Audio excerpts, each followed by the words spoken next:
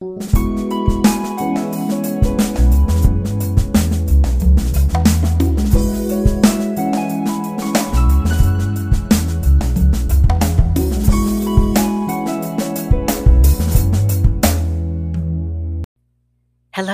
and welcome to Evangelination. I have a passage for you right out of the starting block today. It's this: how good and pleasant it is when brothers and sisters live together in unity. Psalm 133, verse 1 of Psalm 133. How good and pleasant it is when brothers and sisters live together in unity. And this applies to every family and intentional community on the planet. How do we live together in peace and in unity? There's only one way, and that, my friends, is love. And I need to qualify that because love is only truly love when it is united with truth. So truth and love go hand in hand together, and you have to have both to have either one. And later on in this podcast, I will share with you about the Belt of Truth, which is a novena going around the world today to free the world from falsehood and deception. Now, our topic today is a serious one. We're talking about blessing and consecrating the place where you live, ideally in unity and in the harmony of love with others. So in particular, I want to give you a prayer that you can say while walking the perimeter of your home's property and sprinkling blessed salt. So why do this? Well, this is a form of exorcism. Of course, a priest should ordinarily perform exorcisms, and it is not recommended that you take the prayers that a priest would pray and you pray them yourself. Don't bite off more than you can chew, okay? But there are prayers that are appropriate for a lay person, a non-ordained person, to recite to drive far from you, your family, and your property all spiritual forces of darkness, which in fact shackle and enslave you, often with you quite unaware of the fact. Now, that is not to say that this reality is undetectable. No, you'll begin to know it, especially by the mark of discord, argumentativeness, disharmony, physically, mentally, emotionally, spiritually, socially, and relationally. Look at our country being so divided. This is the mark of spiritual warfare, of a spiritual attack. Now, these are the marks of darkness, which are everywhere. And this darkness is wanting to cover us. But Christ is the light. Put on the mantle of light. Grasp hold of the hem of Christ's garment, that you may be released from every ancestral curse and affliction, and that you and your loved ones may be restored to peace and sanity of mind, heart, and body.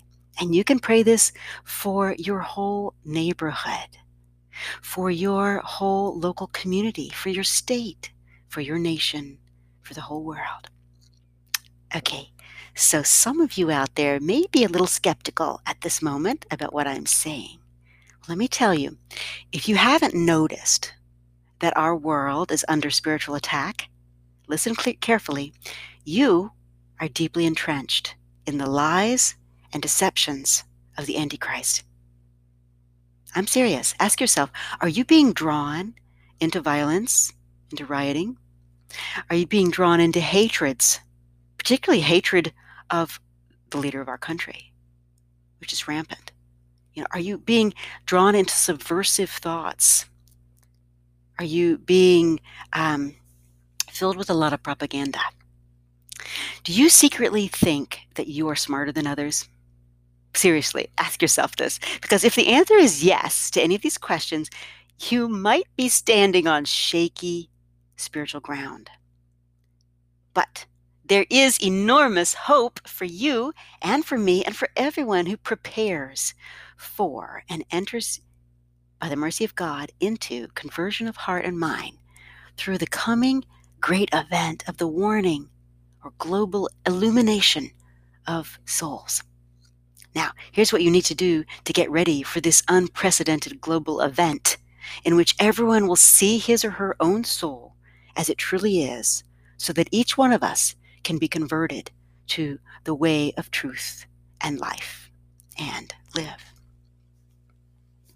So this podcast is not about the warning, but I have to reference it because it's really important. And this is why we need to be consecrating our properties and engaging in some serious, shrewd efforts at spiritual warfare. So the very first thing you need to do to prepare for the warning is to go to confession. It's essential. The warning is a type of examination of conscience in which you will see every unconfessed sin and fault you've ever committed and are still committing, and you will have the chance to turn your life around. Going to confession will alleviate some of the shock of that time and give you the grace to repent now. So it is prophesied that some people will actually die of fright when they see the state of their souls in this global event, the warning. So don't be one of those people. And if it were you, wouldn't you want to have had at least one last good confession before you left the earth and met your maker? So the first step in preparation is to go to confession, like, this week. Make an appointment if necessary and be prayed up and confessed, and go at least every month from now on, okay? You will know when the warning comes because you will know it, and I will have told you. You will have heard it somewhere. And so don't dismiss it. Don't pass up the opportunity. It's a powerful opportunity of conversion, and it will be required of you to decide whose side you're on, Christ or the Antichrist. So these are the times prophesied in Isaiah 5:20, when good will be called evil and evil will be called good. We can find references to this in Amos 5:7, in Revelation 8:11, and Revelation 21:8. All right? So all around the planet, good things are being called evil, and evil is being called good. Not the least of which I might mention is abortion, which is a heinous evil, and people are calling it good. Okay, so we know the signs of the times are clear, that we're in spiritual warfare. So the second step to prepare for the warning and to enter into spiritual warfare is to have your house blessed by a Catholic priest. Okay? If you haven't done so, just call them up. You don't even have to be Catholic. Just call your local Catholic parish and request this. And the priest will know exactly what you're talking about and will have all the prayers and holy water or oils or salt needed to do this. So don't wait. Call the local Catholic parish office today, leave a message, and persevere if you don't get a reply right away during these pandemic times. Do this as soon as possible, and do it with reverence, with humility, and deep prayer of the heart. Invite the Master of the universe to dwell in your home with his legions of holy angels and saints. Okay, now the topic of today's podcast is step number 3. And this is what I want to share with you in a more detailed way today. Permit me to urge you to bless and consecrate the entire property where you live. So most people have a yard or a property line, and what I want you to do is to go walk the property line as much as is feasible and mark it with holy exorcised salt. If you can't hit the entire property line, then ask the angels to assist you to bring holy salt to those property lines, okay? So yes, a priest can pray a prayer of exorcism, of salt, as well as of water and oil and other physical items. So when you go to confession, that's step number 2, right?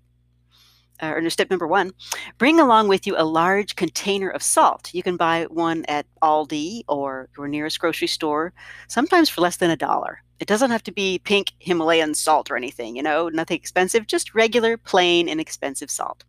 And have the priest pray the prayer for the blessing or exorcising of salt.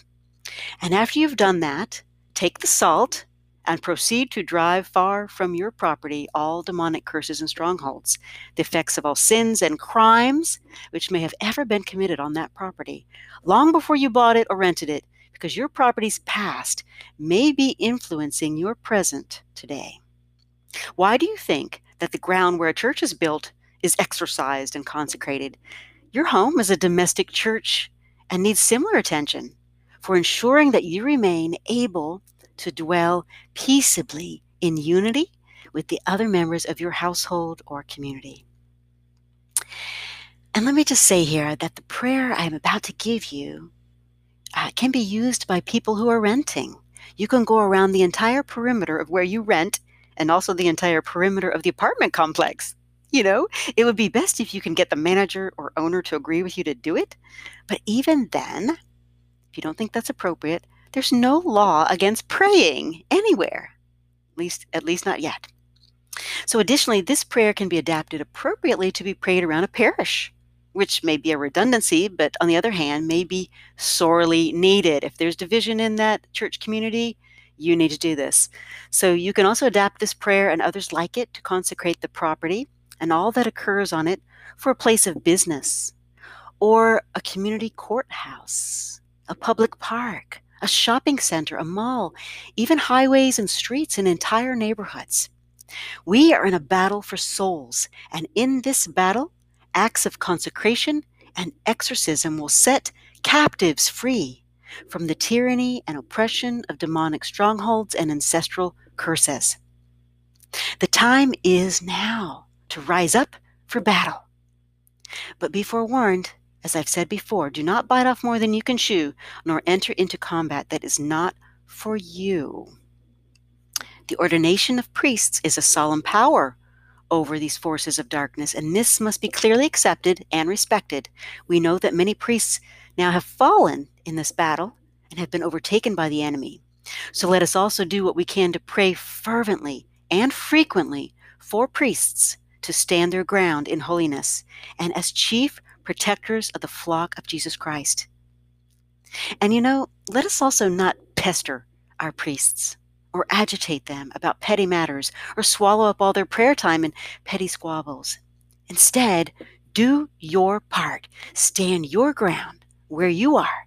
Pray the prayers you can as a lay person, and pray for your priests to withstand the coming warning and all the spiritual warfare going on today. Your priest carries upon his shoulders the sins of his parishioners. Did you know that? This is a grave matter. Most of them don't talk about it. But when you go to confession, often a priest will himself do the bulk of the penance for your sins. That is why you get off so easy, reciting in an Our Father or a Hail Mary or something like that.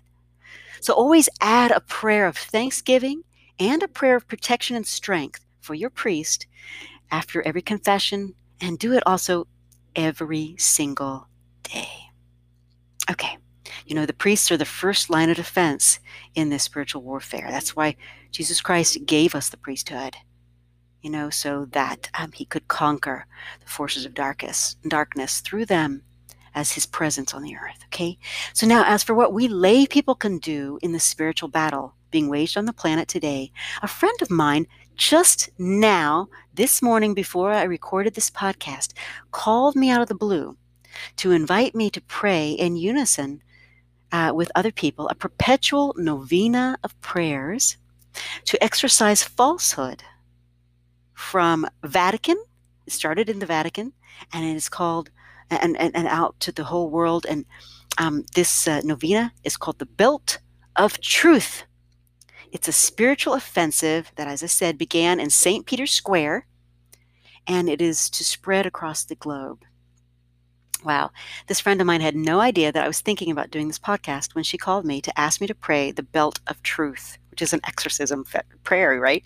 So I will include that information at the website where I will link to this podcast. So in the description of the podcast, just go to that description and I will have a link to more information about these prayers. Go to paulinecommunityofstjoseph.org. Go to the prayer section and there'll be exorcism prayers.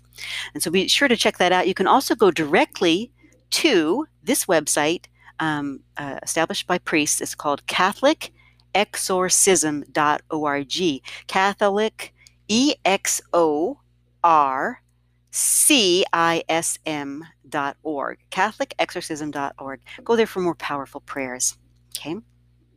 Okay, now, as you prepare to salt the perimeter of the place where you live with blessed salt and pray the prayer I'm giving you today, I want to give you a bit of context with an excerpt from The Mystical City of God, written by Venerable Mary of Agreda, and based on visions and revelations given to her by the Blessed Virgin Mary in the 17th century. So, first of all, from canonical scripture, we know that the Holy Family fled from Bethlehem to Egypt on a perilous journey very soon after the birth of our Lord. So after announcing the advent of the Messianic kingdom to shepherds, wise men, and to the whole local area, the infant king, Jesus Christ, commenced immediately on a journey to fulfill his mission to reign in the world as light in the darkness.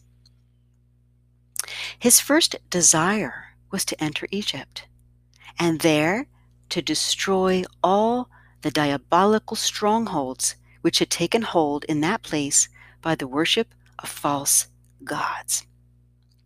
Now, tradition holds that when the Holy Family entered Egypt, the statues of false gods in the temples there crashed to the ground, and many miracles occurred. Now, this is an excerpt of the account from the Mystical City of God, penned by Venerable Mary of Agreda under the direction of the Blessed Virgin Mary about this time. This is volume 2 of the series, and it's starting at number 641. Quote, "The flight into Egypt was to afford the infant Savior an occasion of visiting that country and performing the miracles spoken of by the ancient prophets." Isaiah is among them. Now, Egypt was much given to idolatry and its concomitant superstition. Even the small villages of this country were full of idols. In many of these places, temples had been built where the demons dwelt, and the inhabitants, instructed by these devils, gathered in them to offer services and sacrifices in their honor, while the demons answered their prayers by oracles, thus obtaining full control of this foolish and superstitious nation. Steeped in these deceits, they lived on in such error and subjections to the demons that only the strong arm of the Lord, which is the incarnate Word, could rescue these forsaken people and deliver them from the oppression of Lucifer. It was a harder and more dangerous slavery than that in which the Egyptians had held the people of Israel in Exodus 1:11 following. In order to obtain this deliverance and enlighten those that were living in the region and the shadows of death,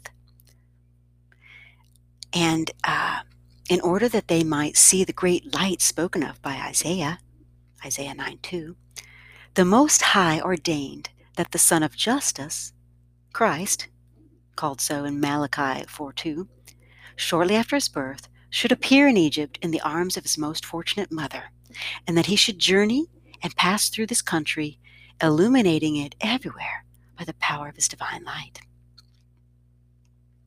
So then the infant Jesus, with his mother and Saint Joseph, reached the inhabited country of Egypt. On entering the towns, the divine infant, in the arms of his mother, raised his eyes and his hands to the Father, asking for the salvation of these inhabitants held captive by Satan. And immediately he made use of his sovereign and divine power and drove the demons from the idols and hurled them to the infernal abyss. Like lightning flashing from the clouds, they darted forth and descended to the lowermost caverns of hell and darkness. See Luke 10:4. And at the same instant the idols crashed to the ground, the altars fell to pieces, and the temples crumbled to ruins. The cause of these marvelous effects were known to the Heavenly Lady, for she united her prayers with those of her Most Holy Son as cooperatrix of his salvation. Saint Joseph also knew this to be the work of the incarnate Word, and he praised and extolled him in holy admiration. But the demons, although they felt the divine power, knew not whence this power proceeded. The Egyptian people were astounded at these inexplicable happenings, although among the more learned, ever since the sojourn of Jeremias in Egypt, an ancient tradition was current that a king of the Jews would come and that the temples of the idols would be destroyed. Yet of this prophecy the common people had no knowledge, nor did the learned know how it was to be fulfilled. And therefore the terror and confusion was spread among all of them, as was prophesied by Isaiah 9:1. In this disturbance and fear, some, reflecting on these events, came to Our Great Lady and Saint Joseph, and in their curiosity at seeing these strangers in their midst, they also spoke to them about the ruin of their temples and their idols. Making use of this occasion, the Mother of Wisdom began to undeceive these people, speaking to them of the true God and teaching them that He is the one and only Creator of heaven and earth, who is alone to be adored and acknowledged as God, that all others are but false and deceitful gods, nothing more than the wood or clay or metal of which they are made, having neither eyes nor ears nor any power, that the same artisans that made them and any other man could destroy them at pleasure, since any man is more noble and powerful than they, and that the oracles which gave forth were answers of the lying and deceitful demons within them, and that the latter had no power, since there is but one true God. Now the heavenly lady was so sweet and kind in her words, and at the same time so full of life and force. Her appearance was so charming, and all her intercourse was accompanied by such salutary effects, that the rumor of the arrival of these strange pilgrims quickly spread about in the different towns, and many people gathered to see and hear them. Moreover, the powerful prayers of the incarnate Word wrought a change of hearts, and the crumbling of the idols caused an incredible commotion among these people, instilling into their minds knowledge of the true God and sorrow for their sins, without their knowing whence or through whom these blessings came to them.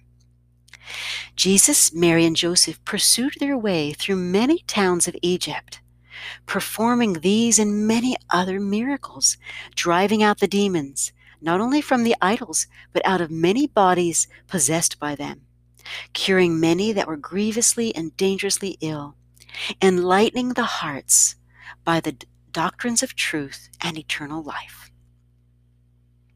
So by these temporal benefits and others so effectual in moving the ignorant, earthly-minded people, many were drawn to listen to the instructions of Mary and Joseph concerning a good and salutary life.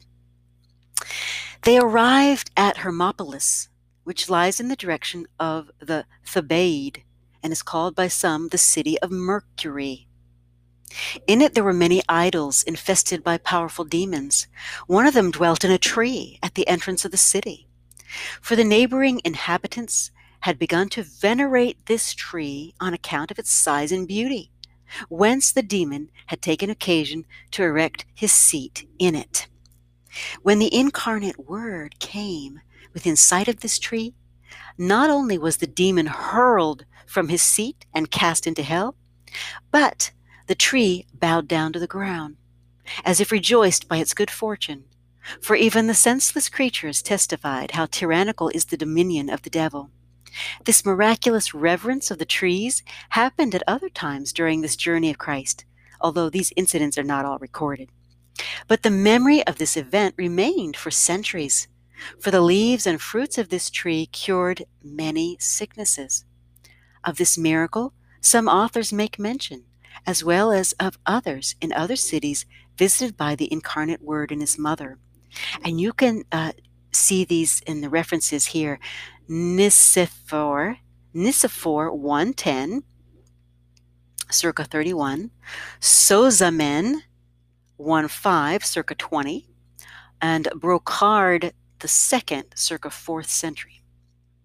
So there is to this day, continuing in our quotation from the book, there is to this day a traditional fountain near Cairo from which the heavenly lady drew water for herself and the child, and for washing his clothes.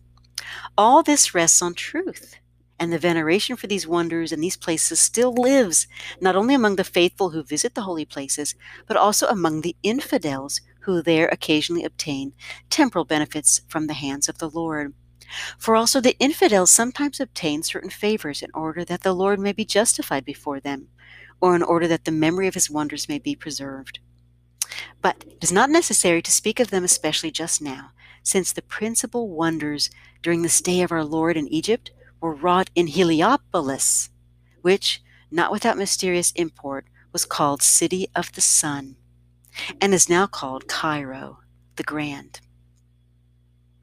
In writing of these wonders, I asked the great queen in astonishment how she could have traveled with the child through so many strange provinces and cities. For it appeared to me that she thereby prolonged exceedingly the labors and hardships of their journey. And Our Lady replied, quote, "Do not wonder that my most holy Son and I journeyed so far in order to gain souls, for the sake of even one soul, if possible, and if there would be no other way, we would willingly traverse the whole world. If what Jesus and Mary did for the salvation of us seems great to us, it is because we do not understand the immensity of their love, and because we understand just as little how to make a proper return for such love." Well, that ends our quote from the excerpt of Sister Saint Mary of Agreda's, or Venerable Mary of Agreda's book, The Mystical City of God. Cuidado de Dios in Spanish. She wrote it in Spanish. It was translated into English by Fiskar Marison. And you can find it on the web, on the World Wide Web. So, with that as sort of a context for us, I invite you now, you can take this podcast with you, or you can take the transcript of the prayer, which I will also put below in the description of the podcast, and take it with you to pray, and as you sprinkle holy salt around the perimeter of your property. And so I know this is a long podcast, but I want to give you this prayer, and you can pray it with me as you walk, or you can use the text. And here it goes. We're going to say this together. In the name of the Father, and of the Son, and of the Holy Spirit. Amen. Almighty Father, wherever this salt is sprinkled, drive away the power of evil and protect us always by your presence. Father of infinite goodness, I consecrate to you this place where I live with my family. We do not know what acts of discord, tears, suffering, disputes, violence, crises, or infidelity may have taken place on or near this property. We cannot say if acts of hatred, vengeance, pornography, dissoluteness, theft, drug trafficking, disrespect, serious illness, addiction, psychological disorders, aggression, death, or abortion have occurred here or nearby. We ask, Lord, by the power of your holy name, drive far away from us all such evils and their effects, now and forevermore. Surround our entire property, Lord Jesus, with holy angels to guard and govern its precincts.